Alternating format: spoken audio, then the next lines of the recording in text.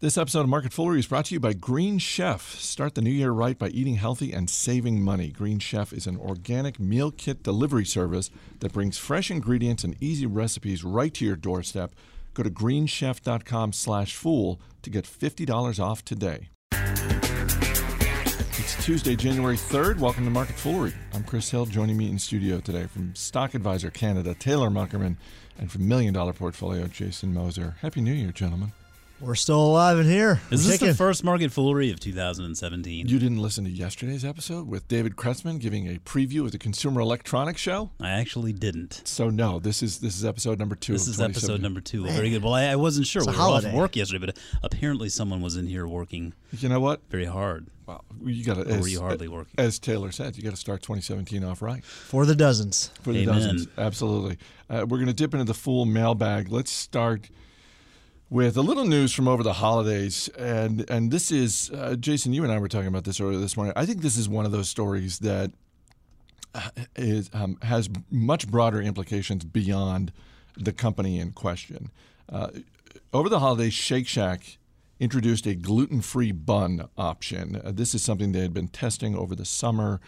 It's going nationwide now. It costs $1 more to get a gluten-free bun, but they feel pretty good about the move there, and we can get to the broader implications in a second, but this seems like one of those things that, clearly they've tested it.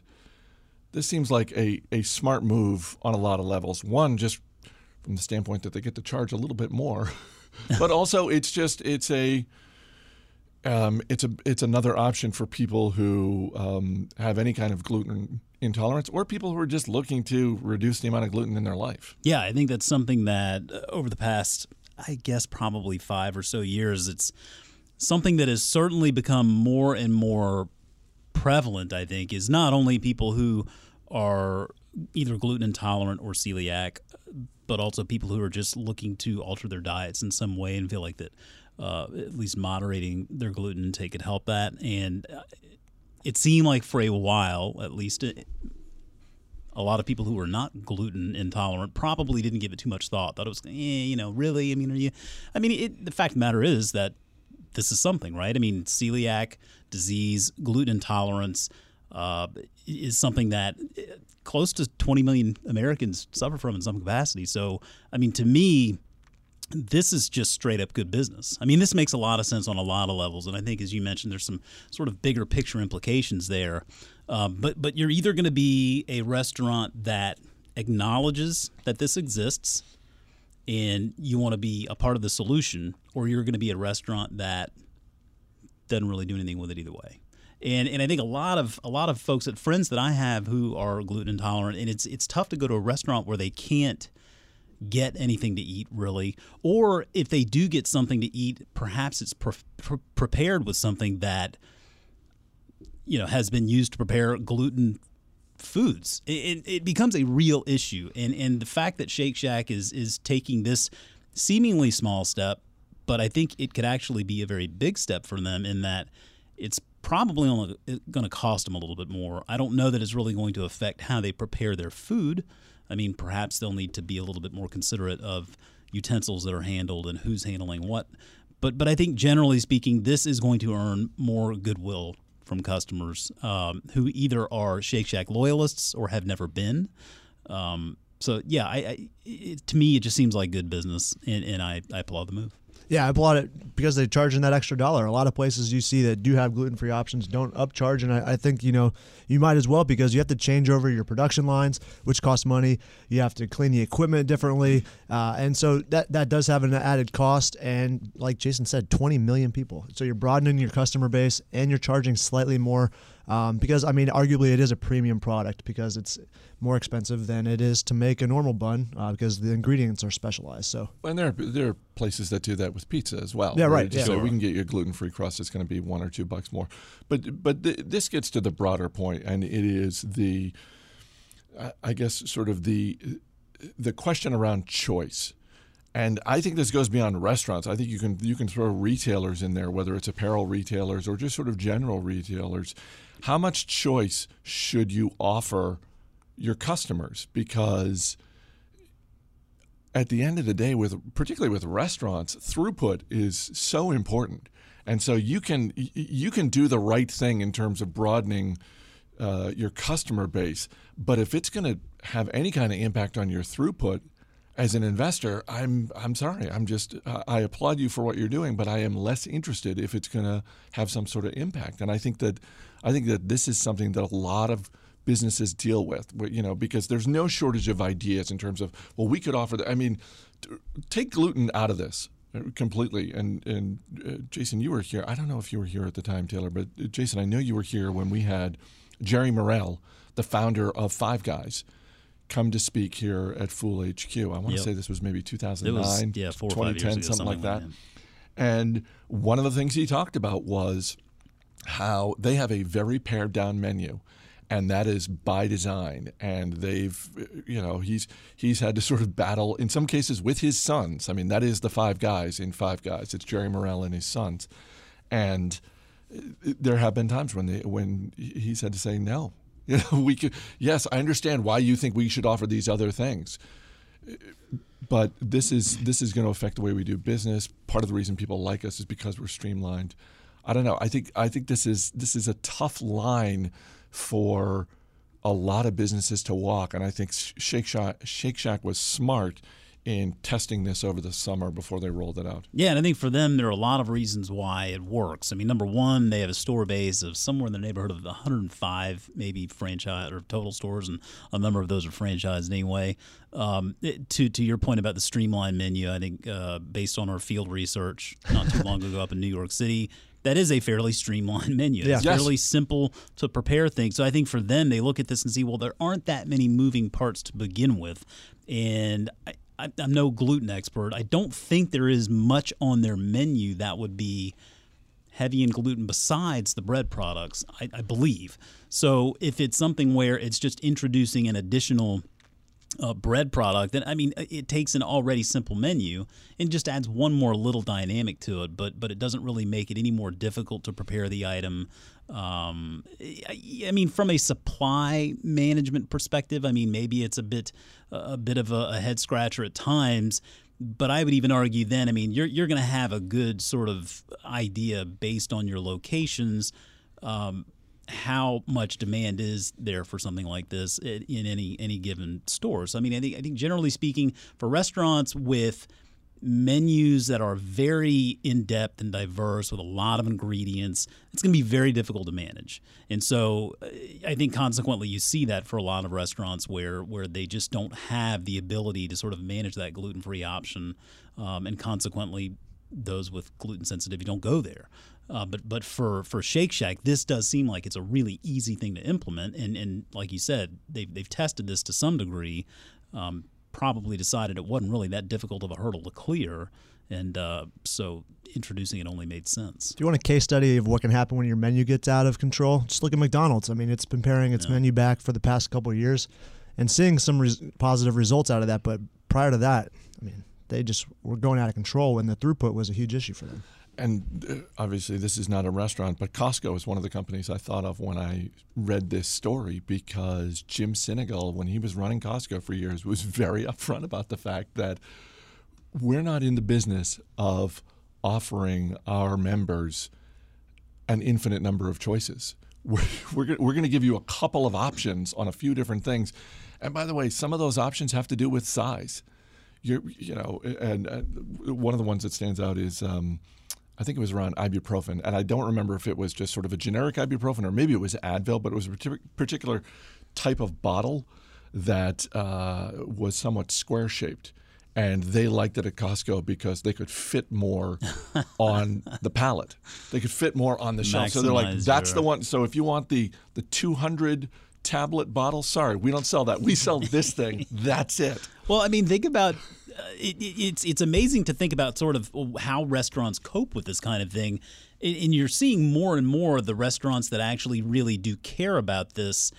And they want to maximize their market opportunity and be something for everyone out there. Panera, I think, is another good example of you would think Panera Bread. Oh, man, I mean, there's probably no way they could really have a gluten-free menu. I mean, bread is in the name of the restaurant.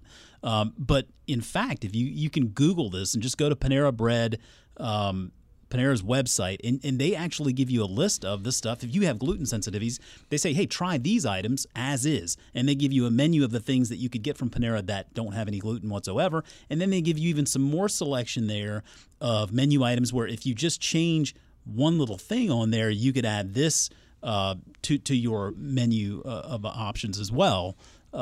So there are companies out there, I think, that really do feel like this is an opportunity, and I agree. I mean, I think it is an opportunity, but it's not going to work for everyone. And if you want to go full gluten at Panera Bread, I think the move there is the macaroni and cheese in the bread bowl. It's just like it's just all the gluten you can take. Marketfoolery@fool.com is our email address from Thabo Hermanus in South Africa. I've already made my decision, so there are no legal implications in your answer. Already I'm terrified when I read that. Legal. There's the warning up front that there are no legal implications. Buy, sell, or hold Tesla Motors. And he sent some additional context around that. I won't read the whole thing. It was a very thoughtful note. But Tesla Motors in the context of, among other things, a new president taking office, renewable energy being a question, or sort of having a question mark against it for the first time in probably 8 years or so, and all legitimate questions if you are thinking about investing in Tesla Motors. Let's just take the question first as is. Buy, sell, or hold Tesla Motors, Jason? I don't own Tesla shares. I was going to say, I don't think any of the three of us are sure. I'm a shareholder. Okay. Yep. And I mean, that's not by design. It's just not one that was ever just that high up on my list. I would say hold.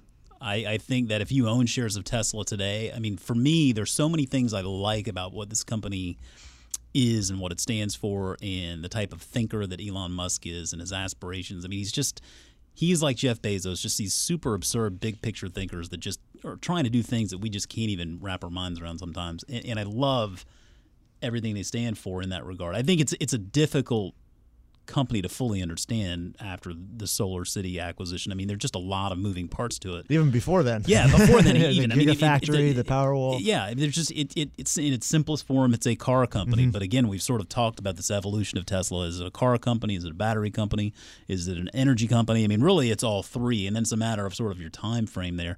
And I think this is the type of investment that hopefully in 20 years, you can look back and say, I'm still a very proud and happy owner of these shares because they've done so much to maybe change the transportation industry, the energy industry, just how we think about these types of things around the world in general.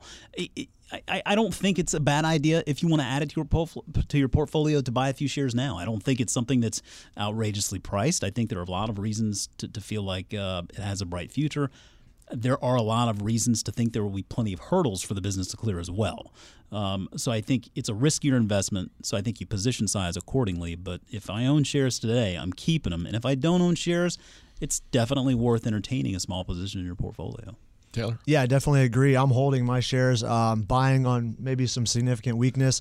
The shares have kind of petered along since the Solar City acquisition, people trying to adjust and figure out exactly how that's going to work.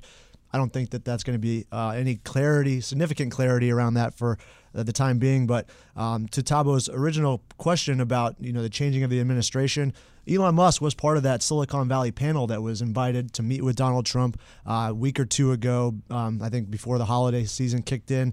And if you add Tesla and SpaceX together, you get about $50 billion market cap. Cisco was the next smallest at $150 billion. So he was invited there, leading two much smaller companies than the rest of the table. And him having Trump's ear, or the potential for having Trump or his cabinet's ear, kind of quells my worry a little bit there. But like we mentioned, the Gigafactory's up and running to a small percentage of the maximum capacity. They're talking about another one in Europe. Solar City, still uncertainty there, but I was a Solar City shareholder as well, so I got my shares rolled into Tesla. So I'm a believer there. But like I said, buy on weakness, and you got to have an iron stomach for this stock at least over the next few years because a lot of volatility involved. But I've joked recently, like putting 50% of my money in Amazon and 50% of my money in Tesla, and just seeing which mad scientist billionaire takes me to the moon and which one loses 50% of my money. But the upside on either one of those guys, I think, is higher than than not. I'm not a shareholder, but shouldn't they get the Gigafactory here in the States up to full capacity before they really start talking about one in Europe? They don't have the site. I mean, if it's just sort of, if it's truly just we're talking about it, that's fine. Yeah. I think that would concern me if they were putting any sort of significant resources behind a Gigafactory in Europe when the one here really is not where they need it to be. I don't think that they're putting significant resources there. And to your point, 100% agree, because once the one here in the U.S. is completely up and running at 100% capacity, it's going to be able to produce more batteries than what we're currently producing globally. So I'm not too sure if we'll even need a European factory, at least not in the near 5 to 10 year term. But the foresight there, maybe they're just gearing up for something in the next decade. The Trump factor, and we've said this before, but whatever, I mean, we're talking about the automotive industry here, but whatever company, if you own shares of any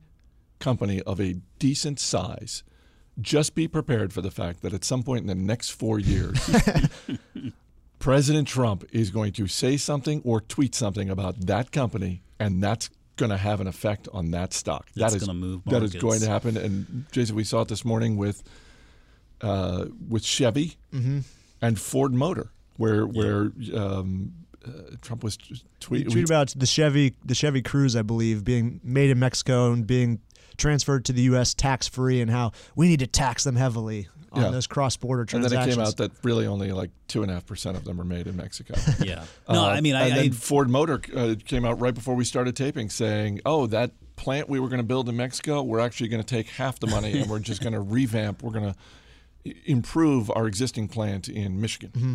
Yeah, I mean, there's two sides to every coin, right? I mean, I think there's so many things to unpack here. I mean, I think Trump is a total wild card. I mean, I think the thing that drives most people so crazy about him, whether you voted for him or not, is he's just a total wild card. I mean, he can say one thing and then the next day just do the complete opposite. And if it's one thing he has done here, he has taken this sort of status quo political machine and completely turned it on its head. I mean, he has done everything. I mean, he's the George Costanza of Washington, D.C. He's just done the opposite, right? And so far it seems to be working, for him at least. So I guess my point is, when I look at a company like Tesla, I would dismiss the Trump factor really completely, because I think, number one, he's not going to determine the fate of a company like this. Mm-hmm. They've already been an anti-establishment. Yeah, so. I mean, his administration is going to be 4 years or 8 years. Mm-hmm. Either way, after that, it's going to be finished. And I think Tesla is a company that's going to last for far longer than that. So I typically don't like to look at sort of politics as being any kind of a real sort of long-term threat or tailwind, for that matter. But I just there's so many reasons. Like, Tesla is, generally speaking, a company that is doing things that the overwhelming majority of the world is rooting for. I mean, I think most people are on board with these types of things that they're doing. And we've just not had a company and a leader ever really get out and sort of lob these sorts of expectations and aspirations up there. I mean, they're few and far between, right? We had Steve Jobs. He was phenomenal. Jeff Bezos is phenomenal. I think Elon Musk falls in that same category. I think these are people who really do truly change the world, and he's a young guy, seems relatively healthy. And so as long as that's the case, I mean, this is far beyond Tesla. I mean, I think that's really the neat thing about Tesla as an investment, is just thinking about what can be born from this one company. I'm going to come back to George Costanza in a second, but I got to say a word about Green Chef. Two of the more popular New Year's resolutions: saving money and getting healthier. And you can do that with Green Chef. Their USDA certified organic meal kits make it easy to cook healthy and feel great about where your food comes from. Last night, I made lemon herb salmon orzo. You made? I made. Now, delicious. I don't have. So now we reach out to Mrs. Hill. She's going to corroborate this. Unless he ate it all, depending on how good it was. No. I mean, I had some help in the kitchen, but I will say I was more hands-on in the making of this meal than I normally am.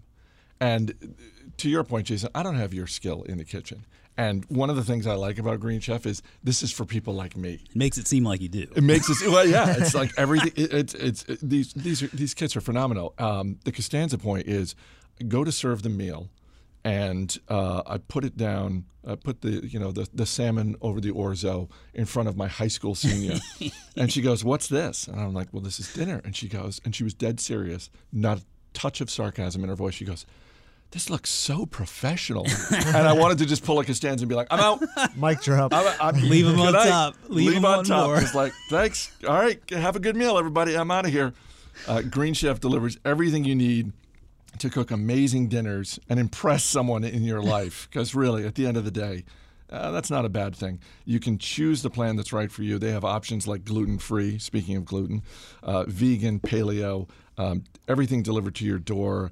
Organic ingredients. They're pre-chopped, they're pre-measured, and step-by-step recipe instructions with photographs. Which can we get everyone on board with the photographs? They're so much more helpful. Go to greenchef.com/fool and you get $50 off today. That's greenchef.com/fool. Check it out and make Green Chef the resolution that sticks in 2017. Speaking of resolutions, or just 2017 in general, one thought as we kick off the new year, take it in any direction you want, Jason. It could be a stock to watch. It could be advice for investors. It could be something you're wondering about. One thought. So, I mean, I always like to leave people with investable ideas. And I mean, on my Twitter feed, people will have seen, it took place in Investor Place's Best Stock of 2016 contest last year. I finished runner-up. Unfortunately, I didn't win the whole thing. But I'll take second. Do you get something for that, or just the glory? Just the pride and the glory, and nice. the satisfaction of knowing I picked a good company. I went with Ellie Mae, and then finished up 39% for the year. Beat the market soundly. Charles Sizemore won with an energy play. Really came on strong at the end of the year. But this year, I was invited to participate again, going with TripAdvisor this year, because I feel like that is one I've talked about before, just with instant booking gaining traction. So there's an idea, at least a stock idea, but something I was thinking about over the weekend, been out of the office for the past week, and for 2017, I think I would like to see investors, if you're just getting into investing or if you've been in it for a while, as you approach 2017 as an investor, once you come up with a stock idea and you want to buy it, you make that purchase, and then you cannot buy it again for the rest of the year. No matter what, you got to buy something different. And I like this because ultimately it does two things. That it makes you buy with conviction. You really think before you click the buy button, and then it automatically sort of helps diversify you along the way. And it's a little rule of thumb I use with my girls in their portfolios. Once we buy one stock, they can't buy it again. The next one has to be a different one. And the whole idea is there to diversify and then make sure when they actually make that buy that it's one they really want to buy. And I think it's just a nice way to sort of give yourself that little extra check, that little extra sanity check to make sure this is something you want to commit to. And then again, you diversify yourself along the way, and you can continue this behavior on obviously well past 2017 on and through the rest of your investing life. Taylor? Putting my oil hat on and talking about the new administration. I can't remember an administration as weighted heavily towards one sector of the economy as this one with fossil fuels. Rick Perry from Texas, head of the Department of Energy. Scott Pruitt, head of the EPA from Oklahoma. Wilbur Ross, Commerce Secretary, majority shareholder of Exco Resources, a natural gas producer, also a major debt holder of Brightburn Energy. And then obviously Rex Tillerson, Secretary of State, still CEO and chairman of ExxonMobil, but will be stepping down once he takes the role of Secretary of State. So I'm just looking at this industry that's been in flux for the last couple of years, and we've got an administration that's leaning very heavily towards pro-fossil fuels and looking for a recovery in the broad sector. And I think investors could be buying on weakness for the next couple of years. Thanks for being here, guys. Yep. Thank you. As always, people on the program may have interest in the stocks they talk about, and the Motley Fool may have formal recommendations for or against. So don't buy or sell stocks based solely on what you hear. That's going to do it for this edition of Market Foolery. The show is mixed by Dan Boyd. I'm Chris Hill. Thanks for listening. We'll see you tomorrow.